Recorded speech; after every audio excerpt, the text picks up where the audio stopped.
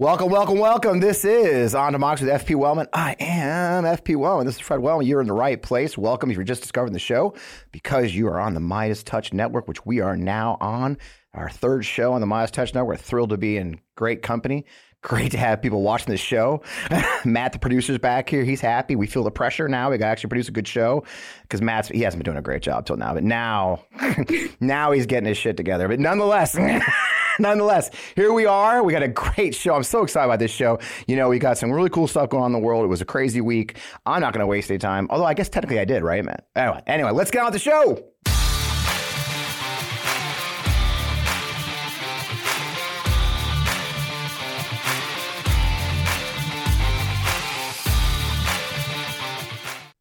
Once again, as I said once already, twice, three times perhaps, I don't know. I am Fred Wellman. This is On Democracy with FP Wellman. You're in the right place. So excited for this week's show. As you know, for those of you who are first-time viewers, this is a show we talk about the issues surrounding our democracy, the threats to our democracy, and the pillars and institutions that go on that. And that's why I think this week's show is so cool. Last week we had former CIA officer John Cipher on the show to tap in his vast knowledge of the intelligence system and that institution, the lessons he's learned over 28 years defending the United States. Well, this week we're switching gears a little bit. I want to get to a topic that really, interestingly enough, is at the center of all these issues. I think if I look back at the 29 or so shows, I don't know how many there are now, Matt. I think 30 shows this season. Yeah, like 30 shows this season. We talk a lot about the pillars of the democracy, the judiciary and the Congress and the executive branch, all that stuff. But there's one thread that goes through all of it, right? And that's children's rights to children's issues, children's rights to health, education, their future. And it's constantly being debated and attacked. And there's a lot of people in the fight. Something I learned just recently is there's really no one who's just fighting for the kids specifically. And that's their job, and that's their doing. So that's why I'm excited to have Dr. Annie Andrews and Renee Harvey here to welcome them to the show with their new mission, their new organization, Their Future, Our Vote. Ladies, welcome. I got to read a little bit of bio. So I don't want to read your entire Wikipedia page, but Dr. Annie Andrews is a pediatrician and mom who has dedicated her career to fighting for a brighter future for all children. After working as a pediatrician at the Children's Hospital in Charleston, South Carolina for over a decade, she decided to run for Congress, which is a very bold move, Annie. Give children a voice in Washington, D.C. She was the Democratic nominee in South Carolina's first congressional district in 2022. She ran against Nancy Mace. We're going to talk about that. Renee, her partner in crime, who I've really gotten to know in the last few months. I'm so thrilled to know her as fundraised for several Democratic candidates at the state and federal level. Served as Charleston County Democratic Party finance chair. Lots of boards. She started a nonprofit, which was amazing during the pandemic. Most recently, she was the finance director for Annie's campaign. And now she's the executive director and co-founder of, as I mentioned, Their Future, Our Vote. Ladies, welcome to the show. I'm so glad to have you together. I think this is our first two guests here. This is the first, man. We're like cracking the code now. So thanks for coming, ladies. I'm excited to have you on the show. Welcome to On Democracy. Thank you so much for having us, Fred. Happy to be here. Love it. So, man, I think I mentioned to you in our pre-show that I always start the show off the same way. I like my guests to kind of talk about the journey they got to. We talked about it a little bit, especially with you, Annie, your journey from pediatrician to Congress. But I'd love to hear in your own words. I mean, how do you go from taking care of children in a children's hospital to running for Congress and now running to PAC? Yeah, great question. Thanks for having us. I never in a million years thought that I would run for Congress. I was never particularly even interested in politics. I decided to be a doctor when I was 4, and I love my job as a pediatrician. I really do. It is the most rewarding career. But I've spent almost 15 years working in children's hospitals. And when you do that, you come face to face with all of the problems our children and their families are facing. Yeah. And then I started to connect the dots between the problems my patients were facing and what's happening in our state capitals and what's happening in Washington, D.C. And it became clear to me that I could have a bigger impact if I just, take my fight to Washington. I knew kids needed a voice in D.C., and that's why I decided to run for Congress last cycle. I love it. And Renee, you've tagged along, and you've been working as an operative like me. You've been a consultant, a fundraiser. You're from South Carolina, I believe, right? You're both in Charleston right now. Renee, what was the journey that took you from this to starting a PAC to focus on children? So I was born and raised in Charleston, family full of Democrats. Was never particularly political. And then we had the matchup between Hillary and Donald Trump. Yep. And I think at that time I realized that it was no longer okay to be silent. Yeah. So I got involved in any way that I could, starting with the Charleston County Democratic Party. Did a lot of bundling for Joe Cunningham, raised some money for some state candidates. But I think that was when it became clear to me that this was my calling. Right. Spent some time in the private sector. And it provides a pretty cush lifestyle, working in the private sector. Nobody does this to get rich. Yeah. The great myth that this is your pathway to riches. Like now, this is a lot more rewarding than anything in the private sector. Yeah, I love it. And that's why I want to ask you, is that we do get a lot of, the professionals and the candidates and you're the story like my story. Like you came into it from the back door. I was a PR guy, right? And then this weirdo named Steve Schmidt called me and here we are in politics, right? And it is a calling. And you're right. You could do a lot better in the private sector. It's so funny how often people tell me, oh man, you political guys are getting rich. Like, oh bro, I got bad news for you. Yeah, that's not how it actually works. But cool. I'm glad you think that. I was looking as we were preparing for the show, I looked at what you guys are doing, and I'm thrilled. Congratulations on the launch last week. It's exciting. I always tell people we're running packs. The key is getting the ship in the water, right? And see if it's seaworthy. I think you've got it up right. It's in Charleston Harbor. Nobody's shooting at it. And I've been there. It's a lovely harbor. I was going through your website and looking at some things you're doing, and you've got 6 main focus areas, and I think that'll guide our conversation. So for those of you who are new, that they've got a wonderful website. You can check it out. We'll promo at the end. Matt's going to do a pop up. We'll put the website on there. But you got 6 areas. You got climate change, quality education, accessible healthcare, sensible gun legislation. You want to reduce hunger and poverty, and democracy and voting rights. So I'm glad you guys aren't overly ambitious, taking on some super easy targets. One of the biggest issues I address here on the show is the state of our institutions that are the pillars of our democracy. I think I mentioned at the top of the show, right? And it feels like in a lot of ways, the institutions should be protecting and supporting our children. Maybe not, or the lines have become blurred, so the interests of the children are caught in the wash, right? So, is that where you guys are going? I mean, why did you do this? Why did you pick this mission, Annie? Why do you want to focus on children? And what makes you a little bit different than anything else out there? And I had a conversation about this, but I want to hear in your words, like, why did you pick this specific mission and this approach to these 6 pillars? Because kids don't have a voice in Washington, D.C. I mean, there are some wonderful policy groups and advocacy groups working in D.C., but those groups don't also bring political muscle. And that became really apparent to me as a pediatrician and candidate for Congress, that there was not one unifying group that supported candidates that were willing to put kids first. I believe that kids' issues should not be partisan. Kids are not partisan. We should all be able to agree that we want what's best for the next generation, for our kids, for our future grandkids. And that should be like a great unifying idea. Essentially, everything that's discussed day to day in Washington, D.C. affects our kids. And our job as an organization is to connect those dots between what's happening on the news and what we see in the lives of our children and in our communities, and help people understand that when they walk into the voting booth, if they care about their kids, they need to think about that and think about which candidates actually support our kids. Do you think there's a blending, Renee, though, of right? It's something I had John Cipher on last week. He's a CIA officer.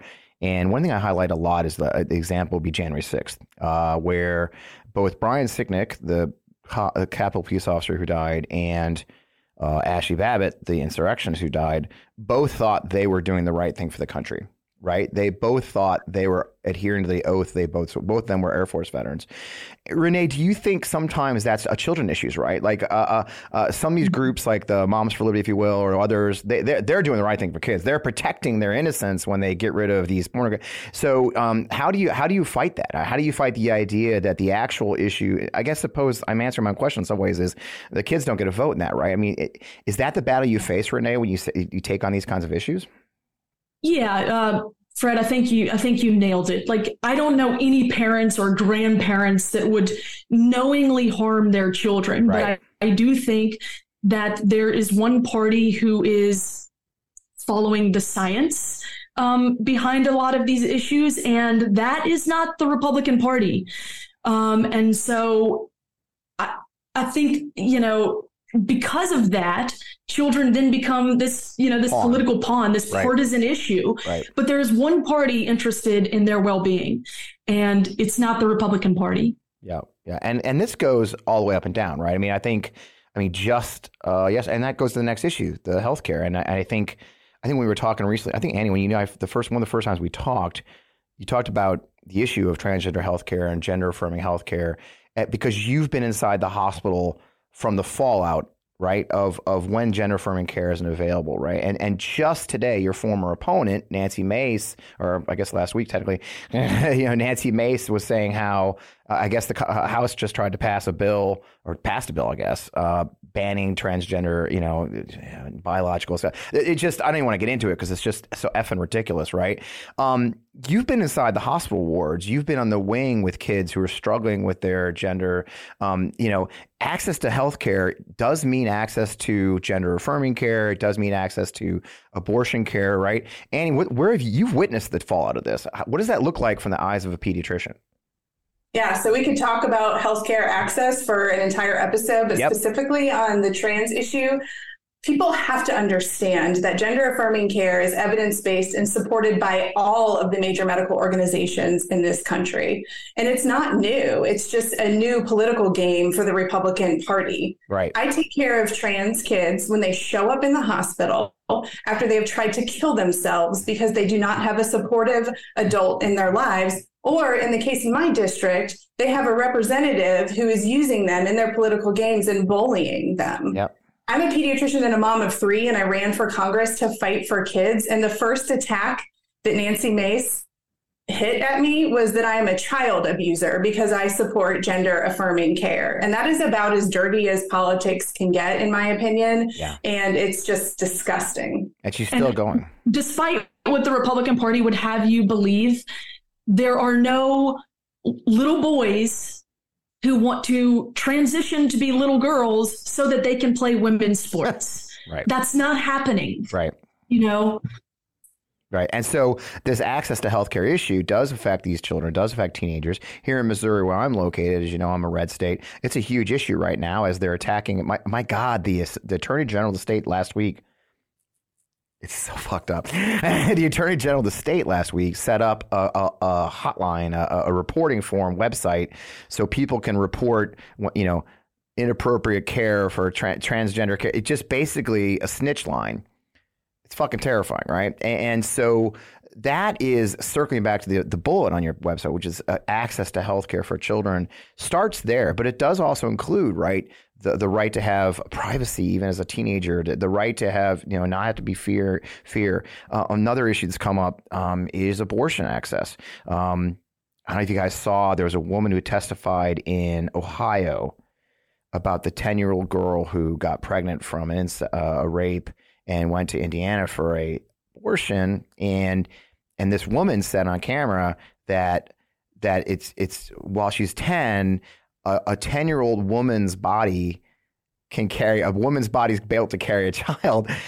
You've treated 10-year-olds. Is a 10-year-old child ready to have children, Annie? I mean, no.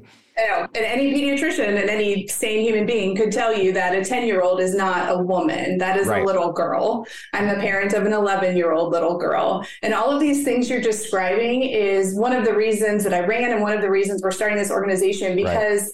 The Republican Party, not only are they not fighting for our kids, they're now actually harming our children by using them in these political games. And to me, that has to stop. We have to take back this narrative and let people and parents and grandparents who truly do care about children understand who it is that is fighting for the best interests of their children, because there is nothing below using children in political games. And we're seeing that day in and day out in states all across this country. Yeah, I think here in Missouri, I believe there was 18 bills fielded about transgender youth in sports. In the history of the state, I think they've recorded 3 kids in the entire 200 years of the state existing, 3 kids tried to play sports. And so there's literally more bills than there are kids who want to play. It's an easy issue. And it's something we talk about a lot here. And before, well, we'll go right to I'll park that, because the next issue, of course, is we have a 16-year-old young man in Kansas City. Missouri just seems to be in the middle of a lot of...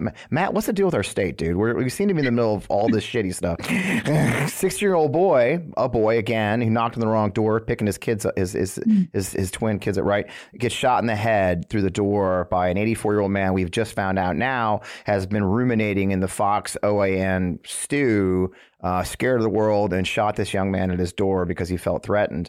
So one of your pillars is sensible gun legislation. Renee, what do you when you envision sensible gun legislation as it applies to children? What's your views on? I mean, obviously, it's a huge issue with Generation Z. What are you guys thinking when you define that? I mean, Fred, you don't have to be a doctor to know that we have a gun problem in this country. Yeah.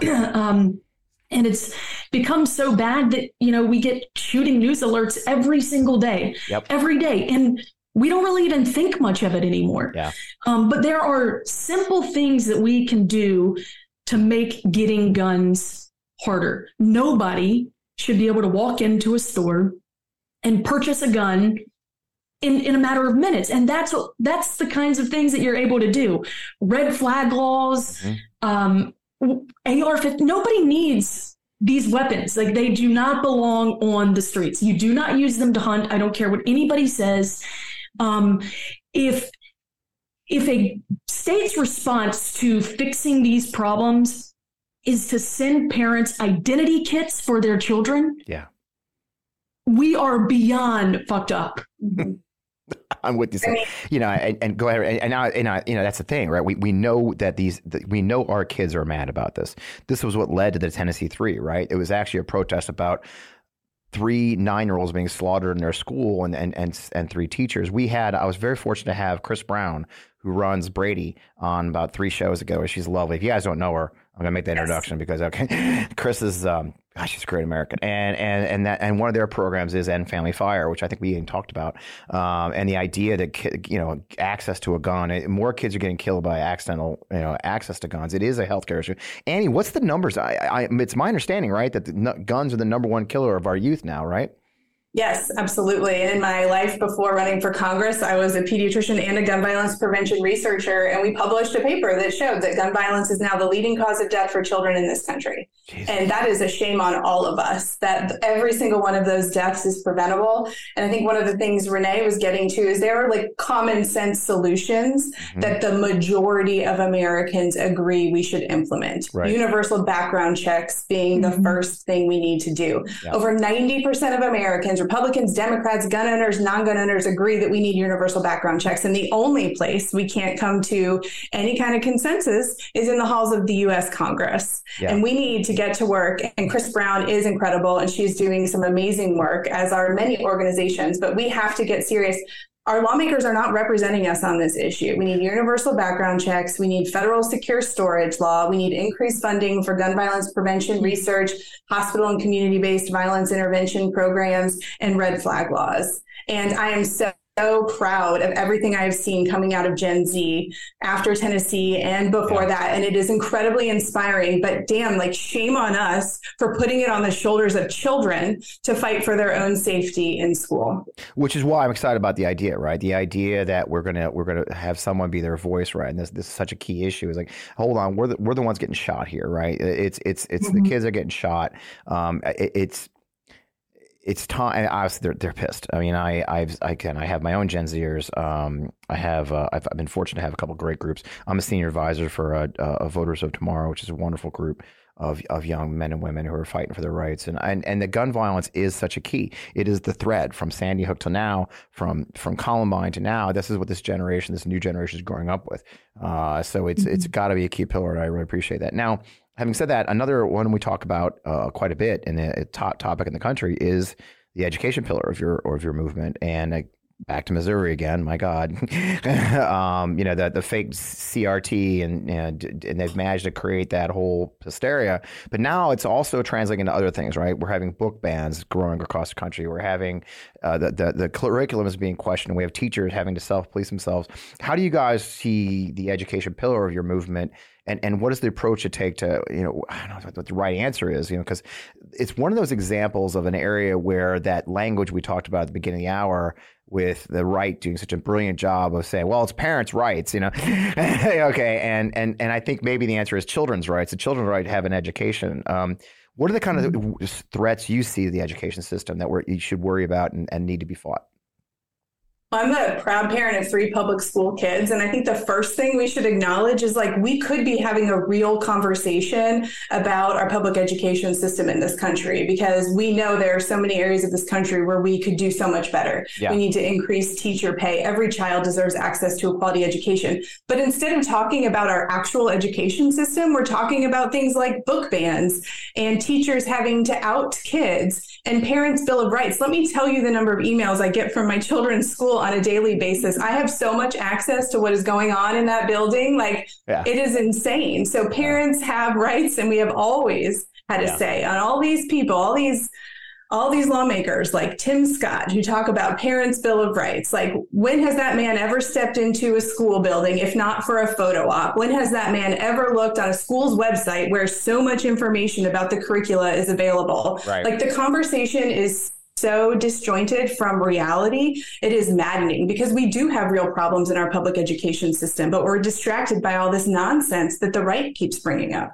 And that's a great way to put it, too, is how do we a part of your challenge, I think, for you guys as you build this, and all of us who are on our side, is creating the language and fighting the language barriers that the way they twist it right now. Anything CRT hysteria now is getting rid of. Here in Rockwood School District is where my girlfriend's kids go to school. And they elected some Moms for Liberty candidates last cycle. Not this one, thank God. They all lost this cycle. But last cycle, their first act was to do away with all the DEI funding programs, because they didn't actually service all of the children, just a select few, and that really puts us in a trick, right, where the battle rages over these fake words. Now, having said that, the voucher system, Arkansas, of course, Sarah Huckabee Sanders, the governor there, has flagged a huge voucher program. Renee, have you dealt with the voucher issue and how that's going to undermine our public schools, or how do you guys see that fight for you?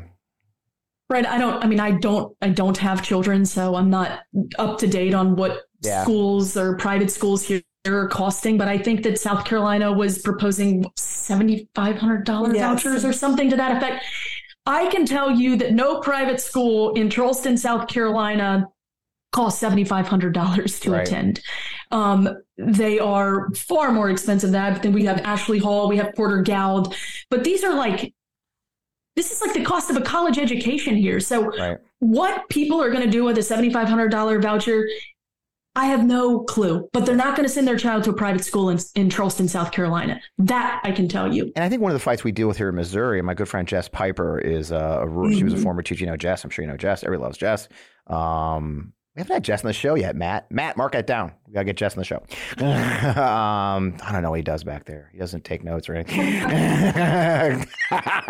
Anyway, having said all that, by the way, that's not true. I'm the one who having said that, so Jess is a rural teacher, and one of the things she talks about quite a bit in this voucher game is that where they are in rural Northwest Missouri, there aren't any goddamn private schools. The voucher system design, you nailed it, actually, Renee. The voucher system is the homeschool people, or just to defund the public school, right? It's the selective defunding. Right. The great example is, hey, I don't go to the park, so I shouldn't have to pay for it. I should get a park voucher, right? I want to get my park. I want to get my tax so I can go to fucking Disney, right? And in the end, it's a flag. It's nothing more than a Trojan horse to defund our public schools and allow them to have their religious schools and others.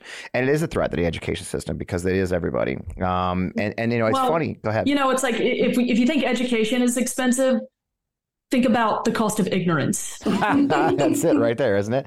Well, I live in Missouri again.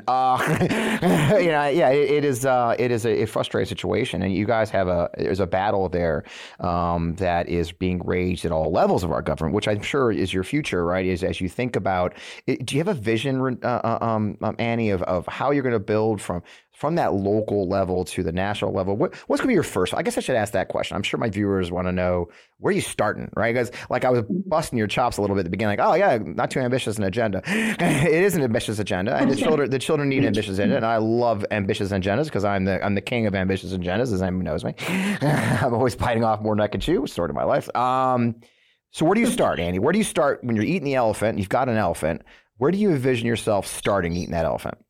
Yeah, well, I'll say it's an ambitious agenda because Renee and I are two of the most ambitious people in the world. I have never gotten that from you. I have never noticed that.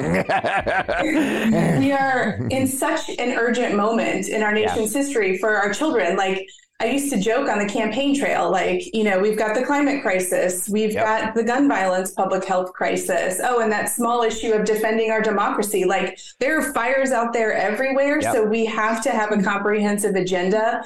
But the nuts and bolts of it is, as a new organization, and myself as a formal federal congressional candidate, we're planning on focusing on U.S. House races in the 24 cycle. Great.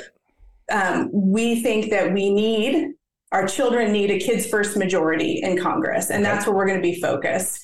So we're looking to invest in candidates who are willing to put children's issues front and center, because, there's no money behind children in politics, and that's what we're aiming to fix. And because of that, you can watch an entire excellent Democratic candidate run an entire campaign and almost never talk about kids. Right. And as we've already addressed, you can watch Republican candidates talk about kids in their political games and harm children. So children need a voice. We want to lift up those champions of children, and there should never be a debate. There should never be a town hall where children's issues are not front and center, because they are 100% of our future. And how can we not all agree that we need to fight for what's best for them? So in the 2024 cycle, we'll be looking at U.S. House candidates. I love it. And you just nailed something very key too. Is the Gen Zers and all are part of the vote. It's good politics too, right? I mean, I'm a politico. I'm an operative myself. That's my background. And so for me, what I hear is good politics, right? The fact is, we have a very active youth generation. My friend Victor Shee, I was on a show last week. Victor points out. I mean, I think I saw the statistic was 87% turnout in the ward around the University of Wisconsin for the Supreme Court race, right? And so you're seeing stratospheric numbers of Gen Z involvement. So for you all, your timing is good, I think, in a lot of ways, that children is the issue, and encouraging, especially our progressive candidates. But let's be honest, we need our Republican candidates to do it right too. But our progressive candidates to take it seriously and hear and listen. And so it's not just good policy for America, right? But there's also good politics here. When you say, Renee, I mean, you've been on a campaign, Renee, you've been on Annie's campaign, it's good politics, what you're suggesting, right? It's very good politics. And I also think that is Annie's messaging on children throughout the campaign is really what made us so successful in fundraising. That was the message that everybody, bought into and really wanted to hear. And if you can't trust a pediatrician, you can't trust anybody. I mean, if you don't trust a pediatrician to lead, there's nobody that you should trust to lead. Damn, I know kids, right? I've raised 4. I got some grandkids. I'm positive you know more than I do. I'm still figuring that shit out. That's fantastic. And circling to that political part of that, one of your pillars is democracy and the voting rights issue. Gen Z is pissed. Just last week we caught Cleta Mitchell, Lauren Windsor. God bless Lauren Windsor and her undercover operations. She caught Cleta Mitchell at a GOP donor retreat, saying to the donors that they need to roll back voting at college campuses. They need to close. They flat out said we need to close the voting booths at college campuses. So the Republican Party has made a very clear decision that the way they're going to capture Gen Z is to fucking block them from voting, right? And so the democracy fight, the voting rights fight, is one I think you'll find a lot of allies in, and one that's, again, good politics, right? So how do you take that on? I mean, what are your key priorities in your democracy pillar and your voting rights pillar?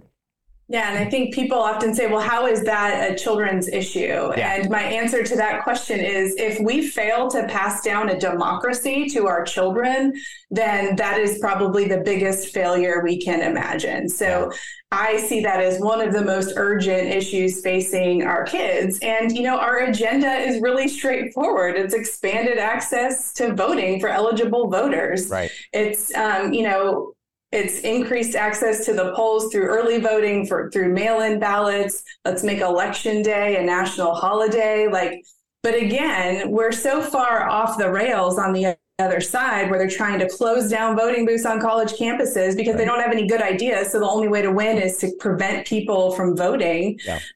We just have to right this ship and not allow the right to continue to dismantle our voting rights. And our children are watching us. Our children are learning about the birth of our democracy in their classrooms, hopefully, or at least part of the story. Yeah, it is our duty to preserve that so that then they have a democracy to live in and vote in when they grow up. Yeah. Mm-hmm. And I think you get to a lot of it, and Gen Z is watching. I know my own Gen Zers that I've got. I've got an interesting little makeup with my kids. 2 of them are millennials, 2 of them are Gen Zers, and it's a remarkable difference in their political awareness and they're being plugged into what's happening and feeling the danger that they see, and that's why we see the protests, like the Tennessee 3 protests in Tennessee and elsewhere.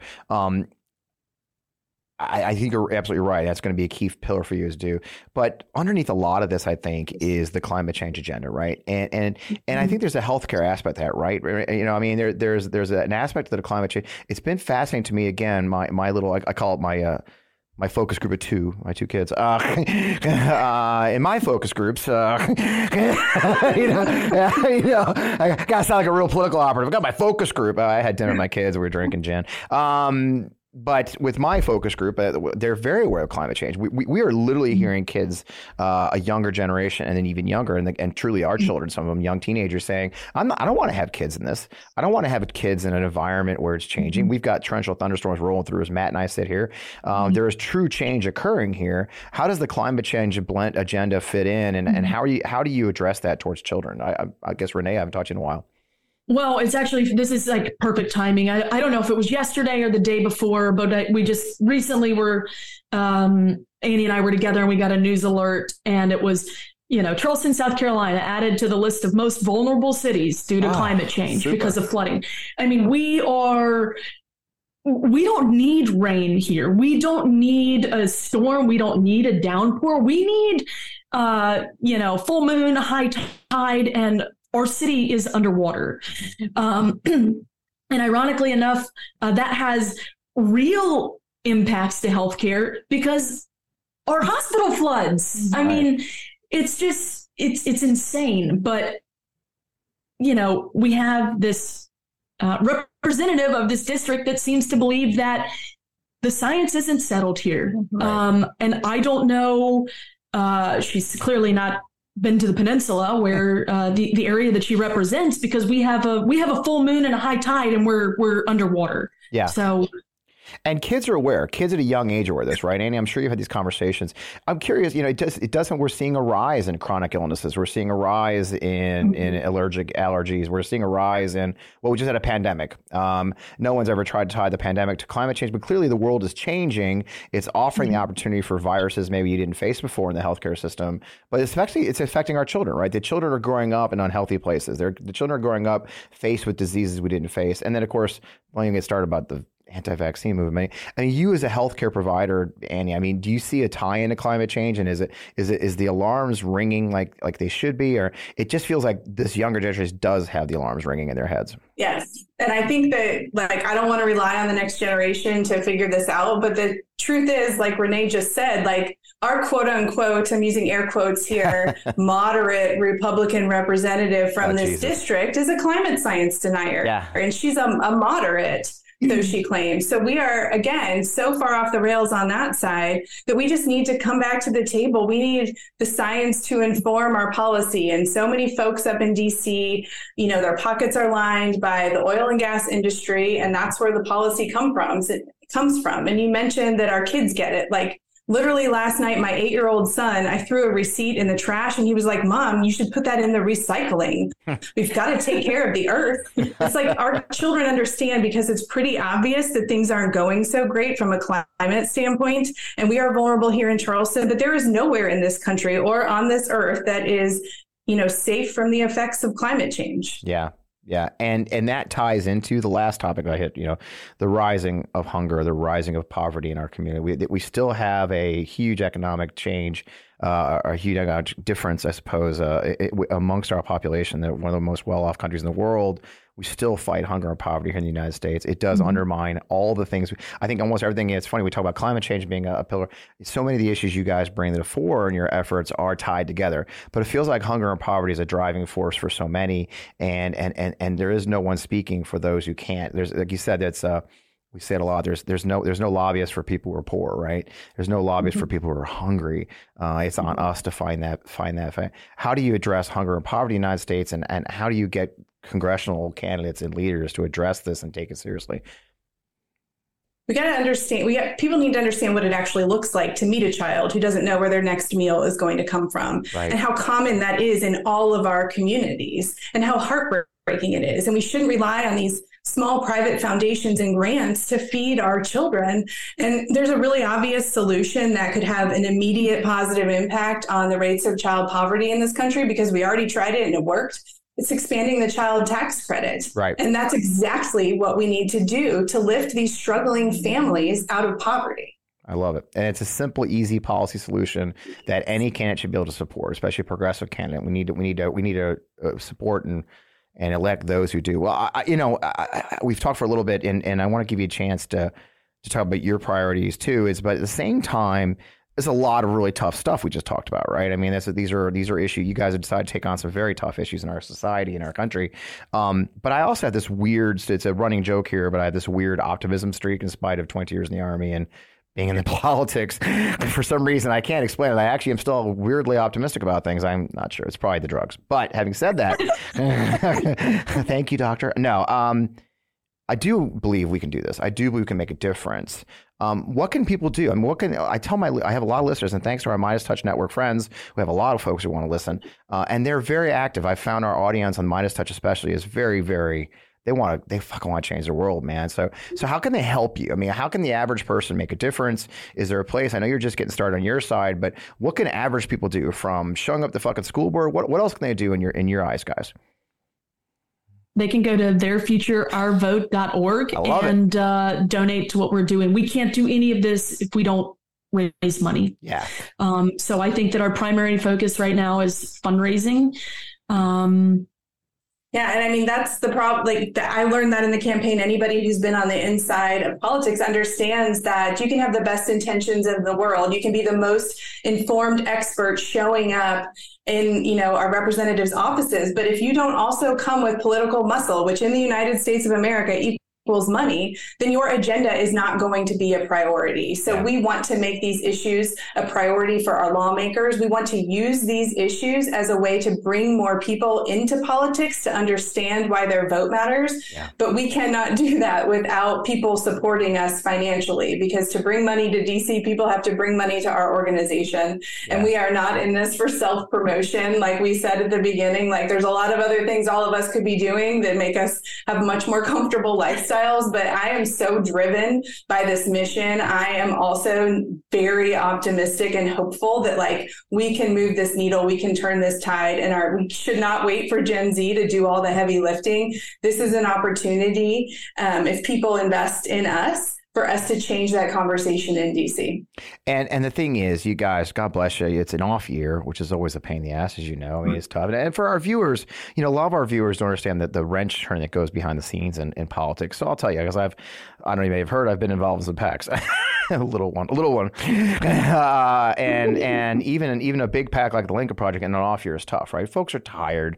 They're tired of talking about politics. They're tired of they get 96 fucking emails a day. And I know I always used to be involved. It was like 80 emails a day. When they're burned out, and we all get that. But I can tell you, for folks who are just kind of tuning in, that it is this is the building time, right? This is a time where an organization like Our Future, Their Future, Our Vote is building as I mentioned, getting this ship in the water, outfitting with cannons, but for them to have the cannons they need when the battle is joined, say next fall, they got to buy the cannons now, right? And so I always encourage folks like, yeah, look, it's the off year, I get it, maybe, but I'm positive if you went to their website and you dropped $5, $10, you got on the email list, and then you can hear from them with their emails, telling you what they're up to, right? Follow them on social media.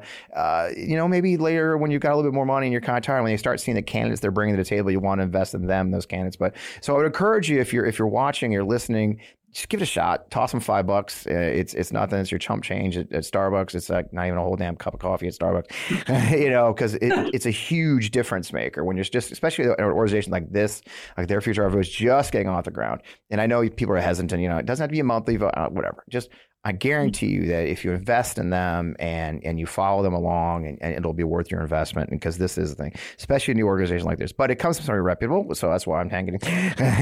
So what's next for you guys? You just got this thing in the water a week ago, right? You're tricking the cans out. What's your next steps as you go forward, guys? So yeah, we're doing a lot of media to get the word out. Thanks for joining us. We are trying to raise money. We're spending a lot of time trying to be really strategic about how to bring money in the door, because money leads to more money. Yeah. We are talking to a lot of our old campaign supporters here in our community, trying to understand which of these issues are really driving folks today, because I think that will be really important as we decide on our messaging as we, lead into the election year. So we're working really hard every day to build this thing. It is maybe the second hardest thing I've ever done, aside from, birthing 3 children. Yeah, I can see that. But it has already been incredibly rewarding, and we are ridiculously optimistic and hopeful. And I want people to understand that if they choose to invest in us, that we will make them proud. I used to say that on the campaign trail, no one will work harder than us. We will make folks proud with the messaging we put out there, with the candidates we support. And, rather than being reactionary every time something bad happens, every time there's another school shooting or some other horrific thing in the news, let's be proactive and, get started now, get started today, because our kids, again, are watching us and they are depending on us. Yeah, I had Chris Jones on the show from Arkansas. He ran for governor against Sarah Huckabee. And Chris said, I loved his framework of it, because look, everybody in Arkansas keeps telling me it's going to be a 10-year project to rebuild the Democratic Party. He goes, well, and they say, we can't do it right now. He's like, well, then it's going to be fucking 12 years. Yeah. So the bottom line is, if it starts today, right? We start now, we start investing now, we start building now, we start building the policy platforms you want to build, meeting the candidates who want to run, who have the kids in mind, and do it, and then take back the Congress, the House in 2 years, et cetera. So I think you're absolutely right. It is about starting today. So with that, where do we find you guys? What's the best place to hunt you down on the internet, on the social media places? They took away our blue checks today, so that's fine. Or last week as well. It's fine. So there's me all kinds of very credible ones. But so where do we find you guys? So our website is theirfutureourvote.org. We are on Twitter and Instagram and Facebook. So I'm Annie Andrews, MD, on Twitter and on Instagram. We are theirfutureourvote on Instagram. We are __future on Twitter. And then I'm on Instagram at h.Renee Harvey, and then on Twitter at h.Renee Harvey. So since they don't allow dots. Yeah, what's up with that? We'll put those up on screen. Matt will put those up on screen for us. Okay. Well, wonderful. And your website again? It's theirfutureourvote.org. Theirfutureourvote.org. And you got the whole meal deal going. You got the PAC, you got the C3, C4. You're going at it in every direction. I think you compared it when we first talked about an AARP for kids, right? It's the fact that there's an organization. It's that's how you see this, right? That's your vision for this, isn't it, Annie? Like that sort of juggernaut. You're not just building a one-off. You're not building a clickbait, right? You're not doing clever ads. Your vision is a long-term fight as a juggernaut. Is that correct?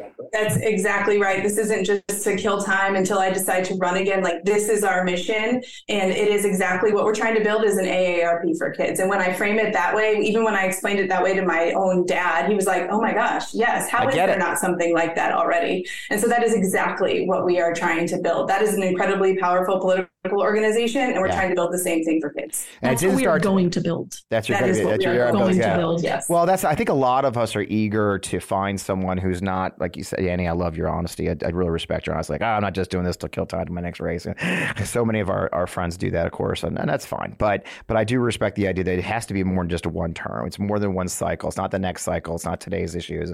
What you're trying to do is larger and longer, and I think that is worth investing in for those who are considering investing in it. I certainly feel that way. Because again, there are no big, powerful lobbyists to say they want to spend money on kids. So hopefully there will be. Hopefully our friends at the places that should be, the places that with names like Johnson & Johnson, or the places like that make things like Pampers should say, you know what? Kids matter, and it's the kind of place I want to invest in. So I hope you get their ear, and I hope our friends that are listening to the show and or watching it on Midas can help support you. It would mean the world to me for taking our time together.